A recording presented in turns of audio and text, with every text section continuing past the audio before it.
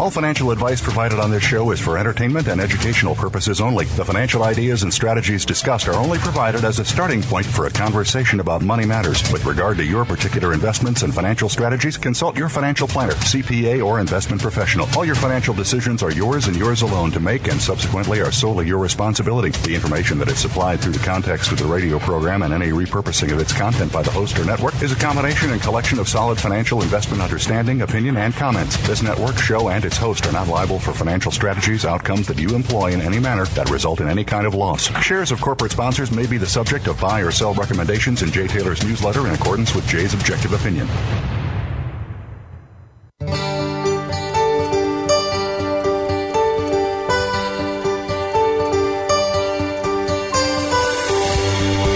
Welcome to Turning Hard Times into Good Times with your host, Jay Taylor. This hour will help investors fix issues and achieve personal gain. Now, here's your host, Jay Taylor. Welcome to Turning Hard Times into Good Times. I'm your host, Jay Taylor. I'm talking to you from the borough of Queens. It is the 19th day of July, 2022. We do want to thank all of you for listening to the show, making it one of the more popular shows in the Voice America Business Channel. Also want to thank you and encourage you to send along whatever comments you have about this show. It's helpful to us to know what you're thinking and what you would like to hear. Send those along to questionsfortaylor@gmail.com, questions and number 4, taylor@gmail.com. We do want to thank our sponsors. This week's sponsors are Irving Resources, Noble Resources, LOL Resources, SK Mining, Timberline Resources, and Lion One Metals. I've titled today's show, Is Central Bank Gold Price Rigging Just a Conspiracy Theory? Chris Powell, Dr. Quentin Henning, and Michael Oliver return this week. On August 15, 1971, President Nixon detached gold from the world's monetary system, and there about the same time he declared we are all Keynesians now. By so doing, he set the stage for massive amounts of inflation, not only in consumer prices, but in stock and bond prices that served to siphon wealth away from the middle class to the billionaire class, to an extent even greater than that of the robber baron period of the 1920s. To con the world into using an intrinsically worthless dollar after 1971, the Nixon administration used the U.S. military to protect the power of Saudi Arabia, the royal family, in exchange for requiring gold be sold in dollars. That is, requiring the Saudi Arabians to force OPEC to sell all of their oil in U.S. dollars, thus putting a prop or a bid under the U.S. dollar, allowing it to have value that it would not have had otherwise.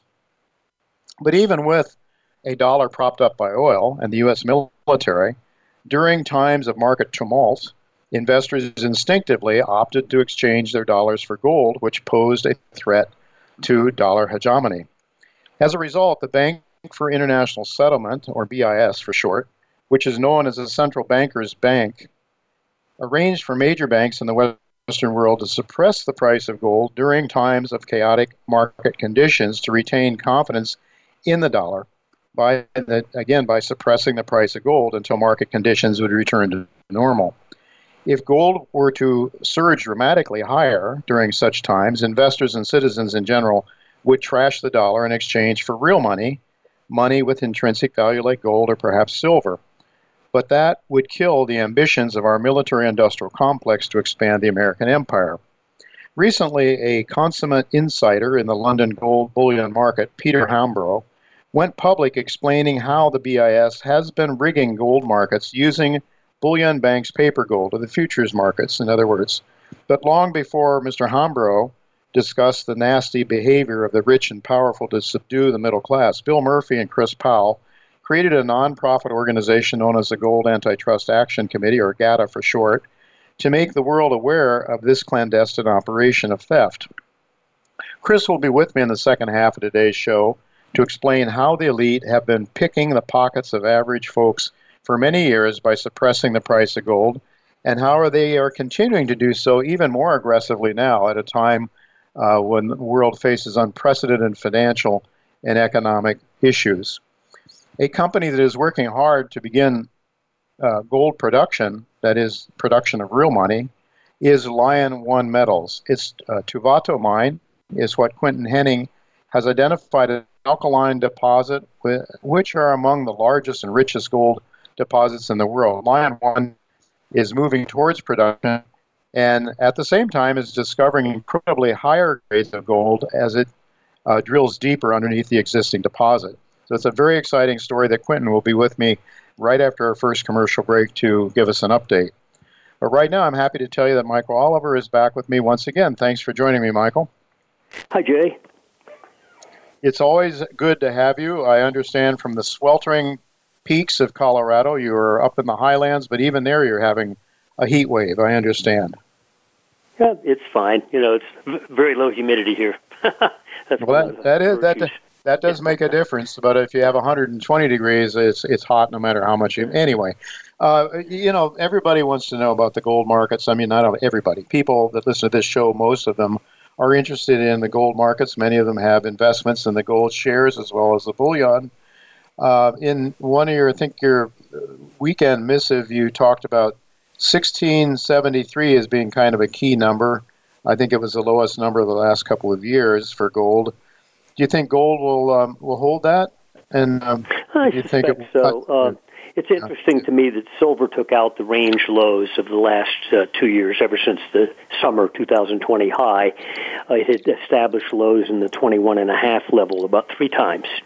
And it blew through that, about a month or so ago and dropped down to 18. Now we're in mid-18, 19 level. Same with the gold miners. They had GDX, for example, had a bunch of lows after its summer 2020 high. They were all sort of horizontal, and it popped them out. But gold didn't. Gold had 2 major lows since the summer 2020 high. Both of them were under 1,700. March 2021 low, which we circled and called it as the low, was 1673. And so far, despite the break in so many assets, including silver and miners, gold hasn't touched that low. And it looks to us via our metrics, I'm talking right now a shorter term and intermediate term, which is the way to analyze this particular decline that's been underway since March, look like they're about out of gas on the downside. And it wouldn't take, I'm not going to, our reports specify numbers, but, it wouldn't shock me if later this week you're back above today's highs, you've probably seen the low. Now, what does that mean? Well, it means that probably the intermediate decline within the range of the prior 2 years, not violating the low of the range, for gold that is over. And in hindsight, we'll look back and say, well, gee, I never even broke through the bottom of the range, despite so many assets collapsing in large double-digit percentages. Right now, gold's down $100 on the year. Thereabouts. What's that at about 5%? Compare that to any other asset in the world. It's hard to find something like that. And if gold does hold here and start to turn, we also have some metrics on silver and the miners that suggest they could turn. And our bet is that if gold, in fact, does hold here within the range of the past 2 years, that the miners and silver will outpace it on the upside again. That's what they usually do. When gold's up, they're up more. When gold's down, they're down more. That's just the way it is. And I think that rubber band will snap back the other way quickly for the silver and the gold miners. The bigger issue right now, I think, for gold is this. I think it's a good idea to perhaps compare the synchronicity of the stock market and gold, and to some extent the foreign exchange markets. Yes, the dollar's been strong, but it just recently collapsed 3 full points on the dollar index in a matter of 4 trading days, thereabouts. So it's a very sharp drop. We think it's probably topped and could come down hard, meaning the euro and the yen are finally beat up. A lot of these trend actions by the euro and the yen to the downside, upside, the dollar, also the downside in the S&P and the downside in the monetary metals, is based on a common assumption. And what's that assumption? The Fed's going to tighten forever, they're going to break inflation, et cetera, et cetera. Well, people believe in the Fed on both sides. We don't. We think the Fed is playing their last game in history. They've only been around 100 years. Don't bet on them being around 5 years from now. The reason is, and this is something most people don't focus on. In fact, I've not heard it focused on any of the financial channels. A dozen-year stock market bubble of unseen proportions in U.S. market history has topped. That bubble in asset prices, a 7-fold gain in the S&P over a dozen years, a 16-fold gain in the NASDAQ 100 over a dozen years, is fully reflective of the Fed funds chart going down to zero effectively over that period of time and staying there, and the M2 chart going off the page. You can almost lay the M2 chart on the S&P. That bubble is breaking for the S&P because it was finally priced itself beyond. And once bubbles like that break, and again, there's no comparison. The dot-com top, the 2007 peak, the real estate peak, none of the bear markets, the bull markets that led to those peaks or the bear markets that followed compare to anything that we've seen over the past dozen years. So when this bubble breaks, and it is in the process of breaking, we expect a lot of devastation that the Fed will have to come in and defend. Municipal bonds, high-yield corporate debt, all kinds of markets will come unhinged as their bubbles break. And that means the Fed cannot stay on the course that they're pretending to be on. And already, if you'll just look through the Wall Street Journal, for example, almost at random, you have news articles and or editorials that are saying the following: the Fed could overshoot. Watch out, Fed. There's a lot of concern that the Fed's going to overshoot. And our bet is they will, in fact, not overshoot. They will probably halt their rate rises. Maybe this one will be the last one. I don't know. All they need is some economic metric numbers for them to have an excuse to say, okay, we're going to go on pause now and be data sensitive. Yeah. And I think that the markets have priced in the assumption that they're not going to halt the process, and they've overdone it. In other words, the markets have overdone the strong Fed on the downside in the stock market and in the gold market. And once that overshoot has occurred, you're going to get the rally that we're getting in stocks now, and I think you're going to get in the miners, silver and gold, and also the downside in the dollar.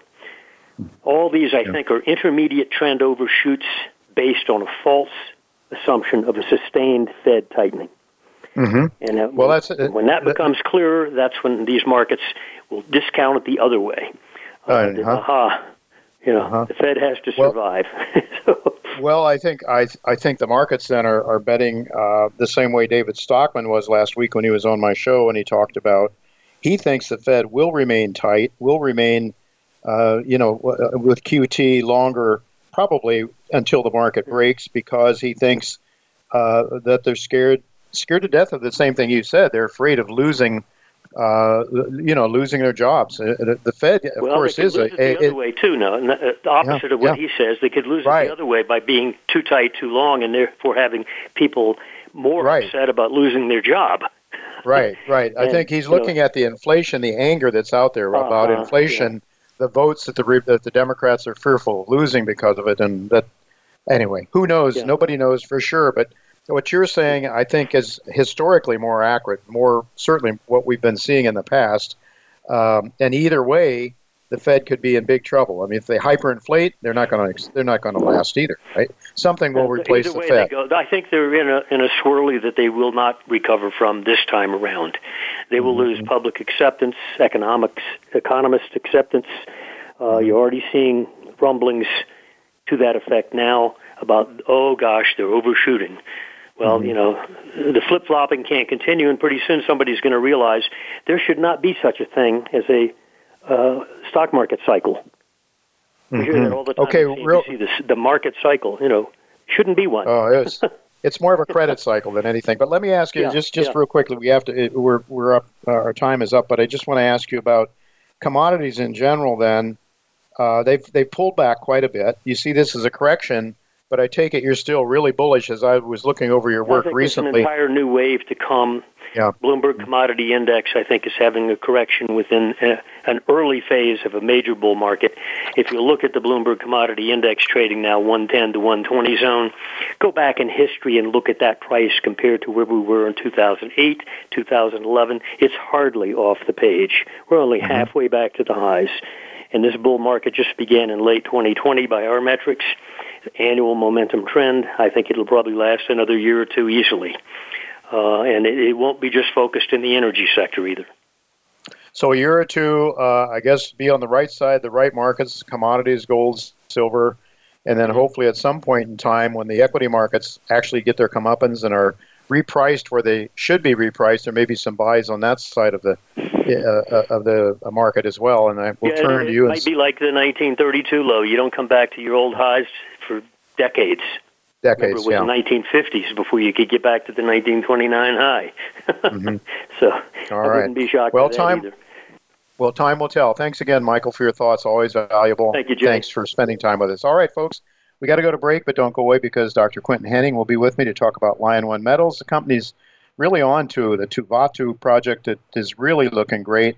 Higher grades as they dig and as they drill deeper underneath the existing deposit. Very exciting story, so don't go away. We'll be right back with Dr. Quentin Henning.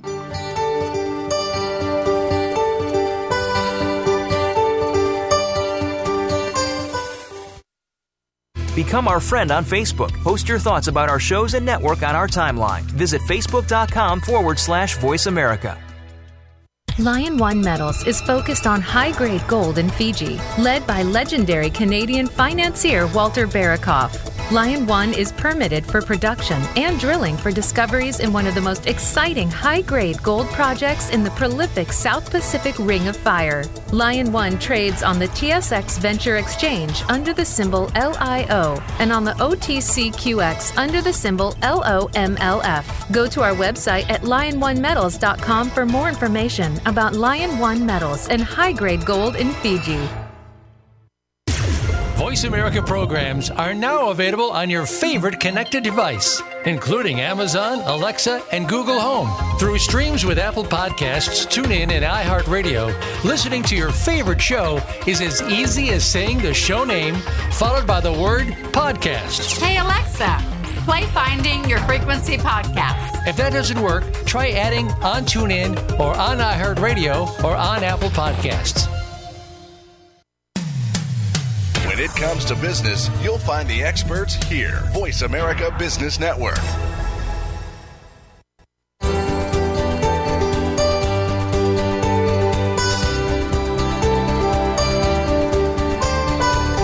You're listening to Turning Hard Times into Good Times with your host, Jay Taylor. If you have a question or comment about today's show, Jay would love to hear from you at 1-866-472-5790. That's 1-866-472-5790. You can also send an email to questionsfortaylor@gmail.com. That's questions, the number 4, Taylor@gmail.com. Now, back to our program. Welcome back, Turning Hard Times to Good Times. I'm your host, Jay Taylor, and I'm really happy to tell you that Dr. Quentin Henning is with us once again. He is a member of the Crescat Capital Management Team and a director, and he serves Crescat as the firm's geologic and technical advisor. Well, he's been with us so often, I'm not going to read over his entire biography because that would be redundant, but it is very worthwhile learning to know more about Quentin and his background if you're not familiar with him. Thanks for joining me again, Quentin. Absolutely, Jay. This is always a pleasure. It's always great to have you because you almost always have really exciting stories to talk about, and this is certainly one, Lion One's Tuvatu project in Fiji. I would like to just tell my listeners that they might want to pay some attention to the Crescat Gets Active videos that they're live. You can watch them on YouTube at 2 o'clock every Friday. And the reason I say that is because Lion One is one company that Quentin talks about from time to time, a host of companies that Crescat Capital invests in. And there's just a lot of great information if you really are invested in these companies and want to understand what's going on from a geological perspective as well as a business perspective. It's very valuable to watch these programs, and if you can't watch them live, they are available to you on YouTube afterwards as well. So I just wanted to encourage people to consider doing that. I should say, just before we get into this discussion, Lion One trades in Canada, LIO, LOMLF, in the States, 156.4 million shares, trading about $1.08 in U.S. money, giving it a market cap about $170 million in U.S. money. And so that gives you an idea of the market capitalization, but I think, in my view, really understates its potential value. And so that's why really happy to have Quentin with me.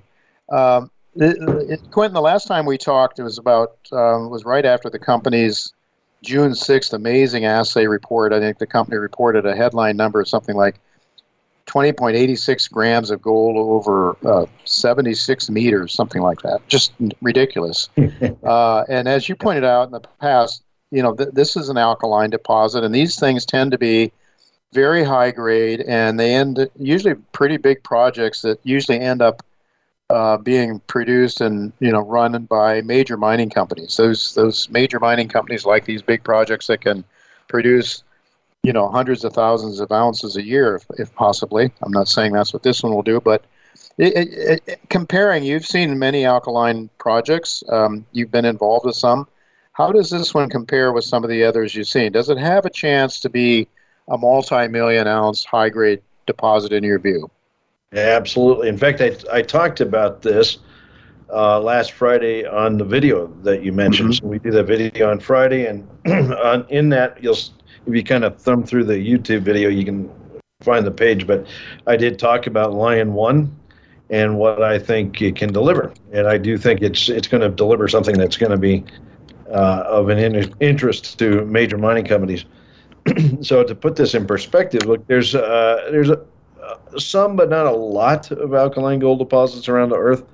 But the ones that, like Tuvatu, the one we're talking about here, the ones that really deliver, they deliver bigly. If you look at Cripple Creek here in Colorado, for example, in the historic mines, the high-grade underground mines, they produce around 20 million ounces of gold at very high grades. Average grade for the life of mine for all of the mines at Cripple Creek was about a half an ounce per ton, so wow. 15 grams per ton. And then, now Newmont, it was, it's had a long history. Cripple Creek and joint venture way back in the day, started open pit mining. It was bought by a succession of companies. Most recently, Newmont operates Cripple Creek and it's produced at least about, I think, another 8.5 or 9 million ounces. Wow. So it's up to about 29 million ounces production. Of course, they're mining the lower grade material now. But, these things are just incredible deposits. Now, Porgera over in New Guinea, which is actually closer to Fiji, and, geologically, I would say it's more similar, given it's in the Circum-Pacific island, the Ring of Fire, the chain of volcanic islands. It is an exceptional deposit as well. It's very similar geologically to Tuvatu. It is associated with a monzonite intrusion that, basically an alkaline magma that kicked off a lot of gold, and it's produced, I believe, around 25 or 30 million ounces of gold at this point, has quite a bit of reserves left. It's a joint venture presently between Barrick and Zijin Mining, I believe, and it is absolutely, hands down, a tier 1 asset. It's produced a lot of gold over time, but it has a lot of life left to it. Once again, it's a testament to what these alkaline systems can deliver. Now, right there in Fiji, though, we have a nearby neighbor. It's called Vatukoula. Vatukoula formerly was known as the Emperor Mine, going way back in time, and it's been mined for probably onwards of 87 years, I believe, at this point, something like that. It's produced a little over 7 million ounces of gold in that lifetime. The early days, it was a very prolific producer. It produced, in excess of 100,000 ounces, or I think even close to 200,000 ounces at one point, way back in the day. In fact, it underpinned Western Mining's, mining portfolio. Western Mining was a famous Australian company. It was a multi-commodity company, but they did well at Emperor Mine. Anyway, that deposit has around 4 million ounces of reserves and resources left. So, in aggregate, it's a little over 11 million ounces. So right there next to Tuvatu, we have a direct analog. So, I would say there's a very good chance that Tuvatu can deliver one of these multi-million ounce, very large, very desirable alkaline gold projects.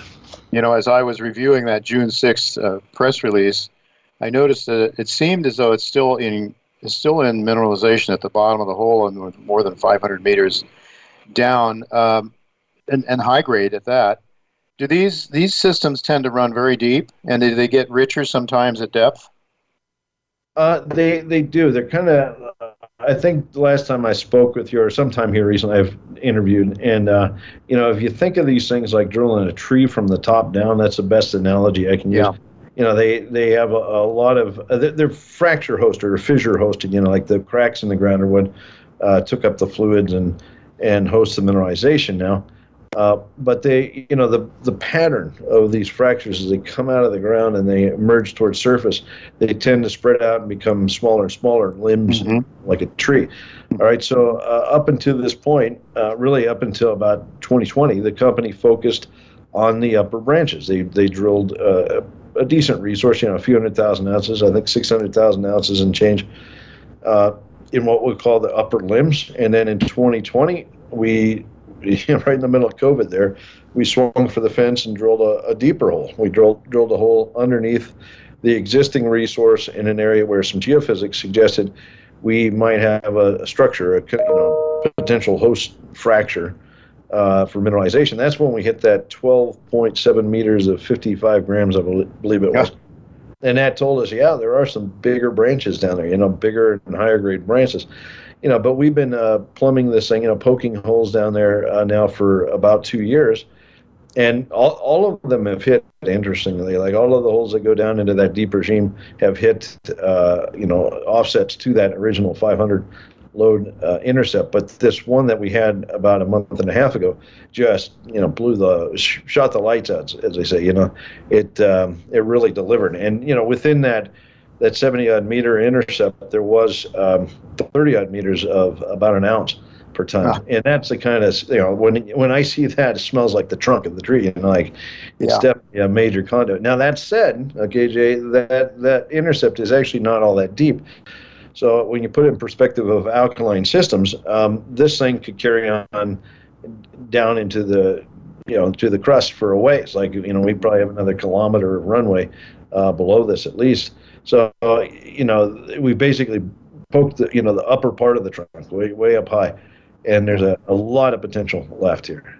Right, and there's a lot of potential laterally with other deposits, I think, along some 7 kilometers of strike, but that's another story. This is just tremendous exploration potential, but I want to ask you, with regard to potential with exploration, the company's also moving towards, I guess, small-scale production to start with.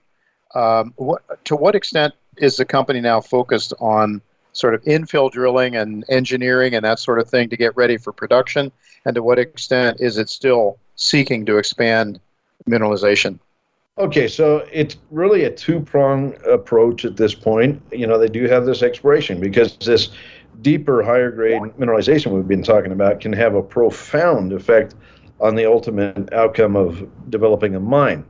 They are now talking about putting a ramp down to these areas where this higher grade and thicker mineralization is to get better access, for both drilling it and then ultimately developing it.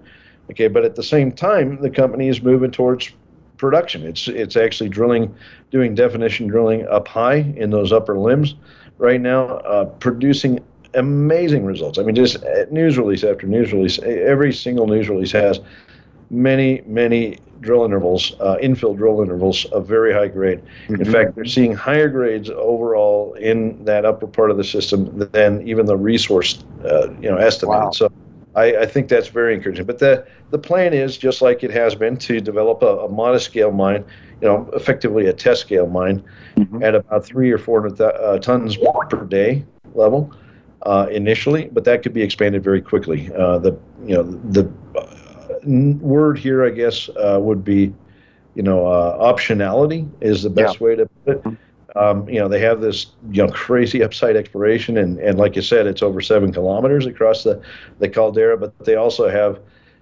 this, a prospect of building a mine fairly quickly because it is a granted mining lease. They're fully permitted. They're all ready to rock and roll. And so I think, this is one of the, the gold market's struggled, right? It's been difficult, and watching even a great story like this, it's been up lately, but it's not been like we had hoped it would be, like $3 or $4 or $5 a share or something. Yeah. Right. But it is the story. I think it is one of these stories that when the gold space does come back around, is absolutely going to kill it for a lot of investors. So I'm in spite of the melees in the gold market, sounds like Ukraine sold a bunch of gold. God forbid. But anyway, I think this is one to keep a close eye on. Put some money in. It's cheap now. It's not, gold's not going anywhere. 2 years from now, you'll be laughing. You'll be very grateful you did.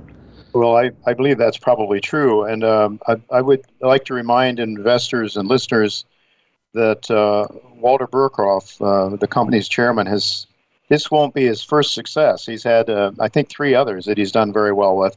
And I guess probably developed those projects up to the point where they would be attractive. I think Newmont picked one of them up. I think Yamana, one of the other ones. And so this could be, I think, I would guess that if it's really, really, really big, the company would probably be looking for a Newmont or a Barrick or some major company to come in. And not that they have to. They do have people that can take this thing into production. And I believe they have the talent to do that, right?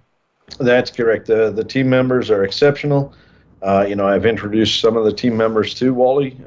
So Sergio Catalani is the Vice President of Exploration, done a fantastic job. Will Estranga, who's working with him, also came in at my recommendation. But then Patrick Hickey is helping develop the mine. He's the COO and working towards developing the mine. So Patrick he and I worked at Newmont. He knows how to build mines on islands, if you will. It's special, believe it or not. Sure. So you have like the A team here at all levels. Yeah, very, very good team. And there were a lot of good existing members too. I don't want to diminish that either. There's a real team in place. Well, that's part of the optionality, a different kind of optionality. It's important, too. The majors can't just sit back and say, well, we'll just take advantage of these guys. They can't put it in production. We'll walk away and we'll get it for nothing. They'll walk away and we'll get it for nothing. So they can't do that, perhaps, with Lion One. Just one more thing I'd like to ask you about, Quentin. You did mention, as you talked about Lion One, Crescat gets active. In fact, you talked about quite a few companies last week, and you sort of gave an overall view of the company. You also said how much of each company's shares that Crescat was invested in, and I was expecting that Lion One would be one of those that was up there around 19% or 15 or 12 or something. It was a lot lower than that, and so I said, wow, this doesn't make sense. But I think it's important for investors to realize that there are times of opportunities to invest, and then sometimes there's just not an opportunity. I mean, it's a bit historic. If you look at the market cap, when I was advising Kevin and Tavi to begin with a couple years ago, the market cap of Lion One was already $200 million and change. So they did participate in a placement at that time. Mm-hmm. It was difficult to kind of muscle in and get a decent piece, but they did buy what they could. And then they have been nibbling away at the market. So, with that nibbling, I think they're up to almost 2% right now. It's not a huge stake, but in terms of dollar, it's commensurate with the rest of our fund because it's around, say, call it $4 or $5 million in value Canadian. Mm-hmm. And our fund basically manages about 200 and some odd million, so like 220. I think right now. So, in that perspective, that's kind of where we want it. We got about 90 companies in our portfolio, and we do play in a lot of stories. Now, some companies, we got in earlier, so they're the ones we typically have that 19% in because we got in cheap and early. Yep. Right, exactly. And some of those are very, very exciting. You'll be talking about them as news comes about on Crescat gets active. Just one more thing. I saw working capital about $37 million. I presume that's enough in the immediate future to keep Lion One going. That's correct. Yes, it keeps the exploration and progress towards mining going. Absolutely, they're in a good position, especially in this market. All right, very good. Well, thank you so much, Quentin, for spending the time with us to update us on Lion One. Greatly appreciated. Thank you.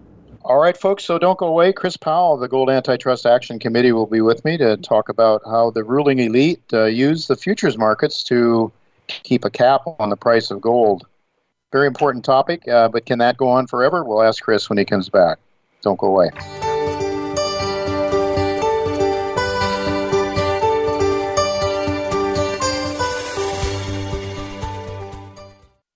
Follow us on Twitter at VoiceAmericaTRN. Get the lowdown on guests, new shows, and your favorites. That's VoiceAmericaTRN. Reyna Gold is a newly listed company trading on the OTCQB under the symbol REYGF and on the TSX Venture Exchange under the symbol REYG. Its flagship asset, La Gloria, is a 24,000-hectare district-scale property in the prolific Mojave Sonora megashire in Mexico, between La Herradura, Mexico's biggest gold mine by Fresnillo, and El Chanate mine by Alamos Gold. La Gloria has very high-grade sampling and is in the first phase of a 10,000-meter drill program. The technical team is led by Dr. Peter McGaugh, co-founder of Mag Silver, and Doug Kirwan, former VP of Ivanhoe Mines. Learn more at reynagold.com. Timberline Resources is a mineral exploration and resource development company focused on gold discovery in the world-class mining jurisdiction of Nevada. The company's flagship Eureka project hosts a significant gold resource and drill-indicated upside potential at nearby higher-grade targets. Timberline Resources trades in Canada under the symbol TBR and on the OTCQB in the U.S. under the symbol TLRS. To learn more about this district-scale asset with exciting discovery potential, please visit www.timberlineresources.co. Voice America Business Network, the bottom line in business.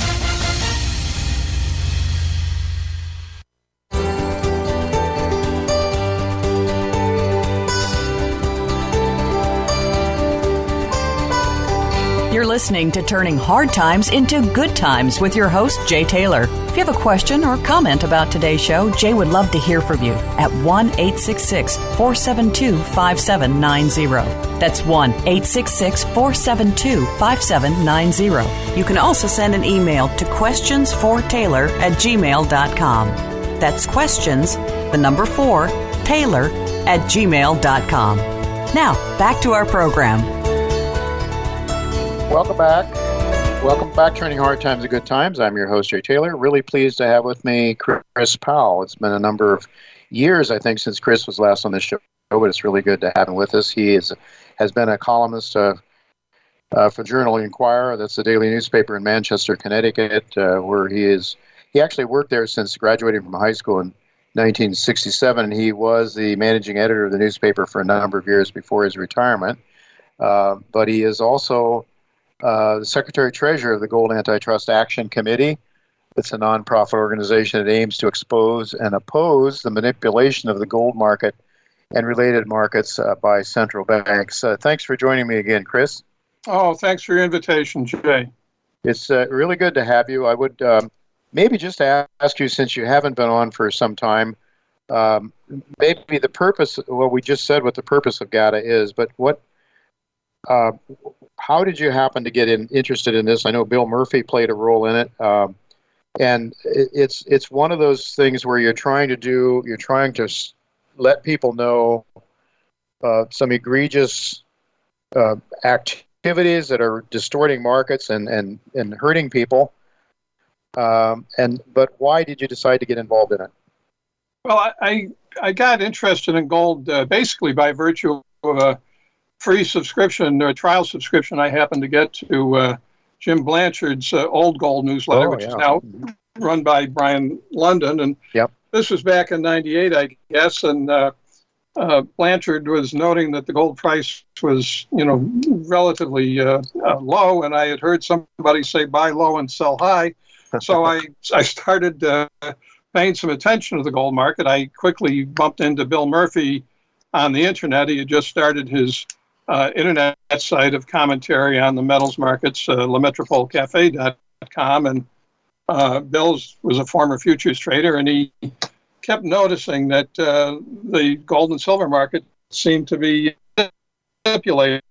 The prices came to a technically critical point.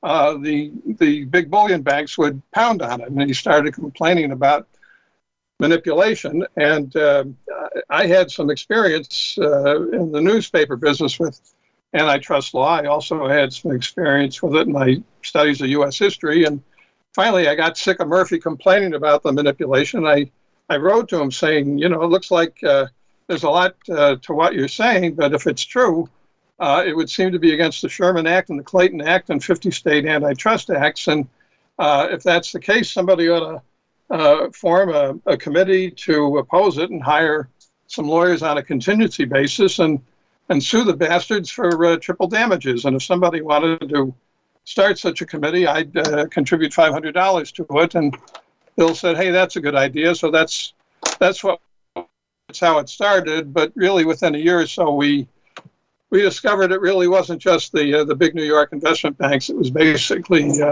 long-standing government policy being implemented in part through the intermediaries of the bullion banks. And so we were told we really couldn't sue anybody here because the government was behind it. And the Gold Reserve Act of 1934, as amended in the 1970s, specifically authorizes the U.S. government to rig any market in the world.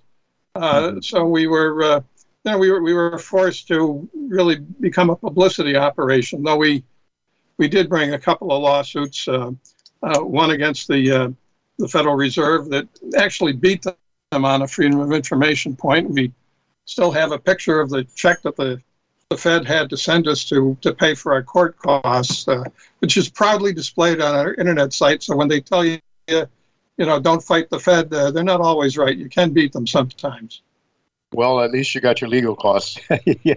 Well, it was really a technical payment. I think something like $2,300. It didn't come close to the legal fees, but it was a sign that we had officially won the case. Well, maybe you couldn't beat them legally, but you're shedding light on an injustice, I think, when markets are manipulated. But at first they called this, of course, the Gold Antitrust Action Committee was touting a conspiracy, and you've made the point many times it's certainly not a conspiracy. What evidence can you pass along to our listeners? Well, it is a conspiracy. It's just not we've been accused of a conspiracy theory. It's not a conspiracy theory. It's conspiracy fact. The gold price suppression has been the open policy of the United States government for decades. We've collected many official government documents and the memoirs of central bankers, the records of the Bank for International Settlements, which is the gold broker for the central banks. We've got many documents showing that this is long-standing Western government policy. The history books show it. You can look up the history of the London Gold Pool, which was a Western central bank open conspiracy to suppress the gold price during the 1960s with the dishoarding of Western central bank gold reserves to hold the gold price at the official U.S. price of $35 an ounce. That was done in the open. After the gold pool collapsed in March 1998, the central banks retreated to find a new way of suppressing the gold price, and eventually they settled upon gold derivatives and the futures markets, where they could sell a lot of imaginary gold and divert demand for gold away from physical gold and to paper products, which they would never have to deliver upon. And that's really how the gold price suppression policy has been implemented since the mid-1970s. But there's many, many documents of this. There's even congressional testimony by Alan Greenspan back in 98, I guess, when he told Congress that, quote, central banks stand ready to lease gold in increasing quantities should the price rise. And right. Greenspan himself told Congress that the purpose of gold leasing by central banks was not the reason that the central banks were giving to earn a little interest on a dead asset, that the reason for gold leasing by central banks was price control. There's tons of this in our archive. If people want the documentation, I would direct them to our internet site, gata.org, and just go to the top left. You'll see an entry called The Basics, and you can click on that, and it opens a big section on the documentation and history and purposes of gold price suppression. All the documents that we have are there, and there's dozens of them, admissions by various central bankers. I think of Zeller Gilstra, who is head of the Dutch Central Bank and also president of the Bank for International Settlements. In his memoirs, he writes that the gold price was always suppressed at the behest of the United States. There's so much of it there. People really should review the documentation before they dismiss all this as conspiracy theory. You got to remember, whenever government operates in secret to decide on and implement a course of action, that by definition is conspiracy. Right. Government is by definition conspiracy whenever it operates in secret. So, conspiracy theory is not accurate here. This is conspiracy fact. It's longstanding government policy. You can look it up. Yeah. Well, conspiracy theory is thrown out anytime, and as long as it's the mainstream media really hits on it, and you hear a lot of it, you say, "Oh yeah, it must just be some crazy jerk that's espousing some theory that hasn't any truth to it." But as you point out, it's well documented, and the government itself admits it. And I remember Reginald Howell, the trial that was up there in Boston many years ago. In fact, the government made its case in that regard. The banks actually that were the defendants. Anyway, I think you just answered a question that I had from a listener recently about the London gold pool. Why it failed? Well, I guess they thought they could just swamp the markets with gold, just physical gold, throw it out on the markets, and it would go down to the point where people would lose interest in it or whatever.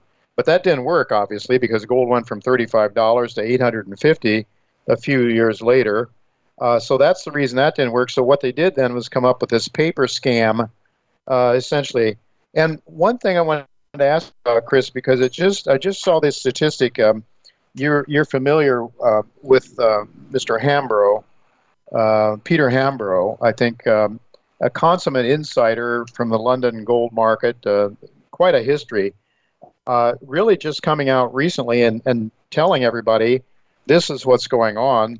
The futures markets are being used to distort the price, not to allow price discovery of actual physical gold. Of course, the mining companies have to sell according to what the futures price is saying it is.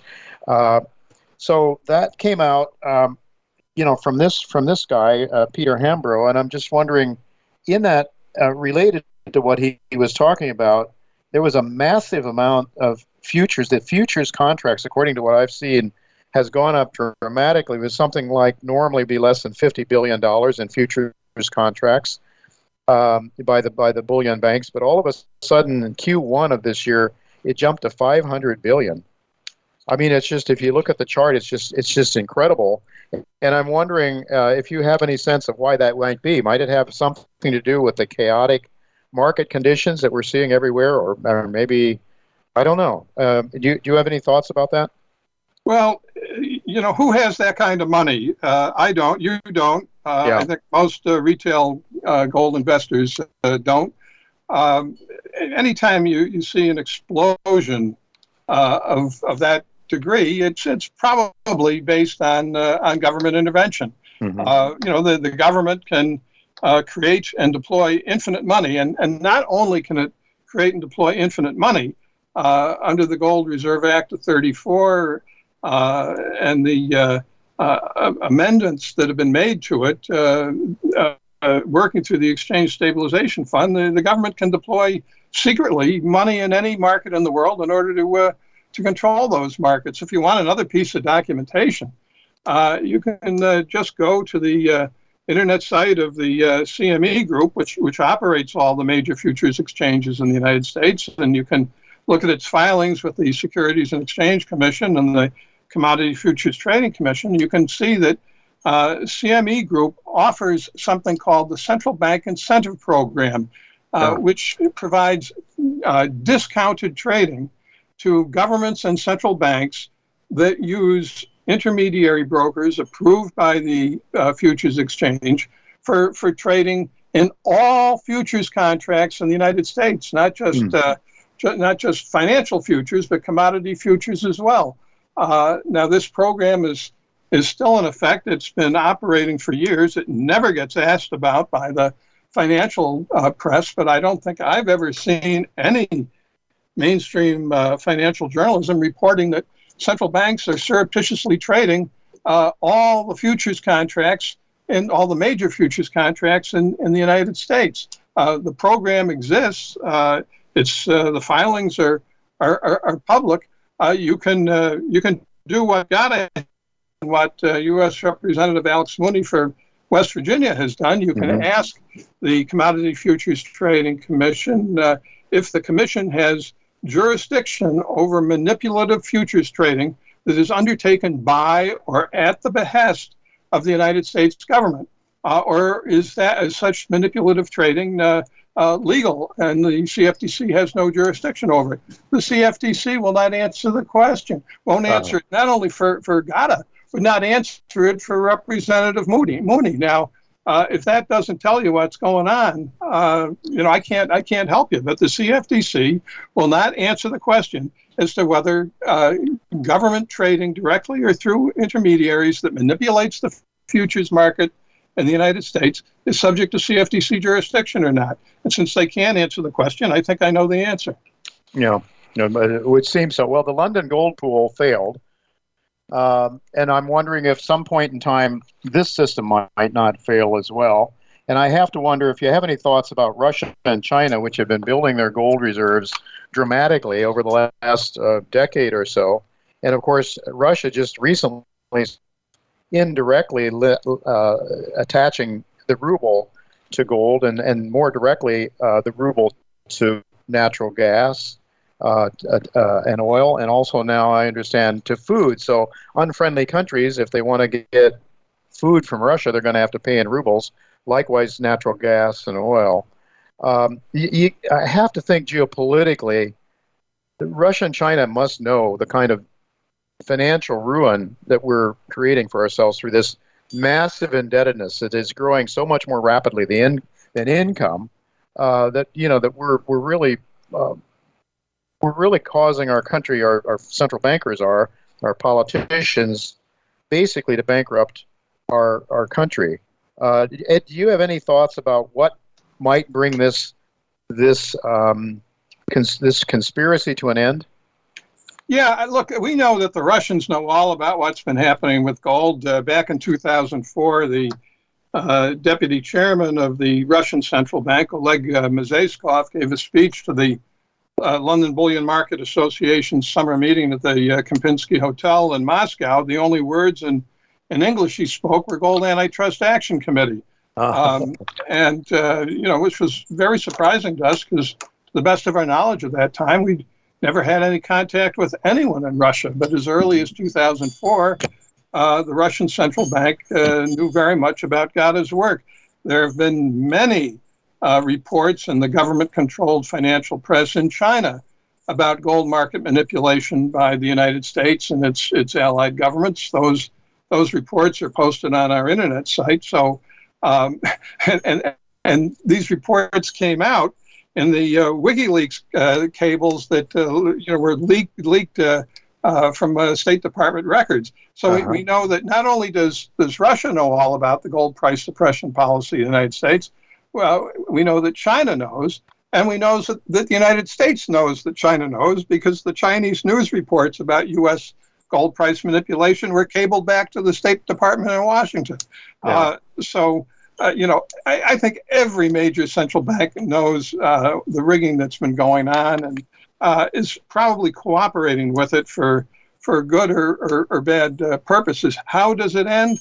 It could end in the so-called big reset that people are speculating about. Yeah. It could end as really a geopolitical aggression by some power that resents the dominance of the dollar. Look, Russia or China or South Korea, any country with a reasonable foreign exchange surplus could. All right, Chris, we're going to have to leave it go at that. We're out of time. I want to thank you so much for that. I'm sorry we have to cut you off, but that is very, very interesting. And people can go to the Gold Antitrust Action Committee. How they can get a list? They can get on your mailing list. How do they do that, real quick? Yeah, go to gata.org, and in the right-hand column, you can sign up for our daily dispatches. And we try to keep people informed of things that might be interesting to them. Absolutely. Thank you very much. Well, that is it for this week, folks. Next week, Peter Kraut will be with me to talk about the Great Silver Bull Market. That's a book that he, The Great Silver Bull is a book that he wrote, and we didn't have enough time for him to talk about all the great bullish fundamentals for silver, despite the fact that it's been manipulated downward. And another thing I didn't ask Chris about, but he'll be here to talk about that next week. And also Quentin Henning is back to talk about the great Iska deposit that is turning into being one of the largest silver deposits in the world. So we'll be, hopefully you'll tune in next week. Until then, goodbye and God's blessings to you.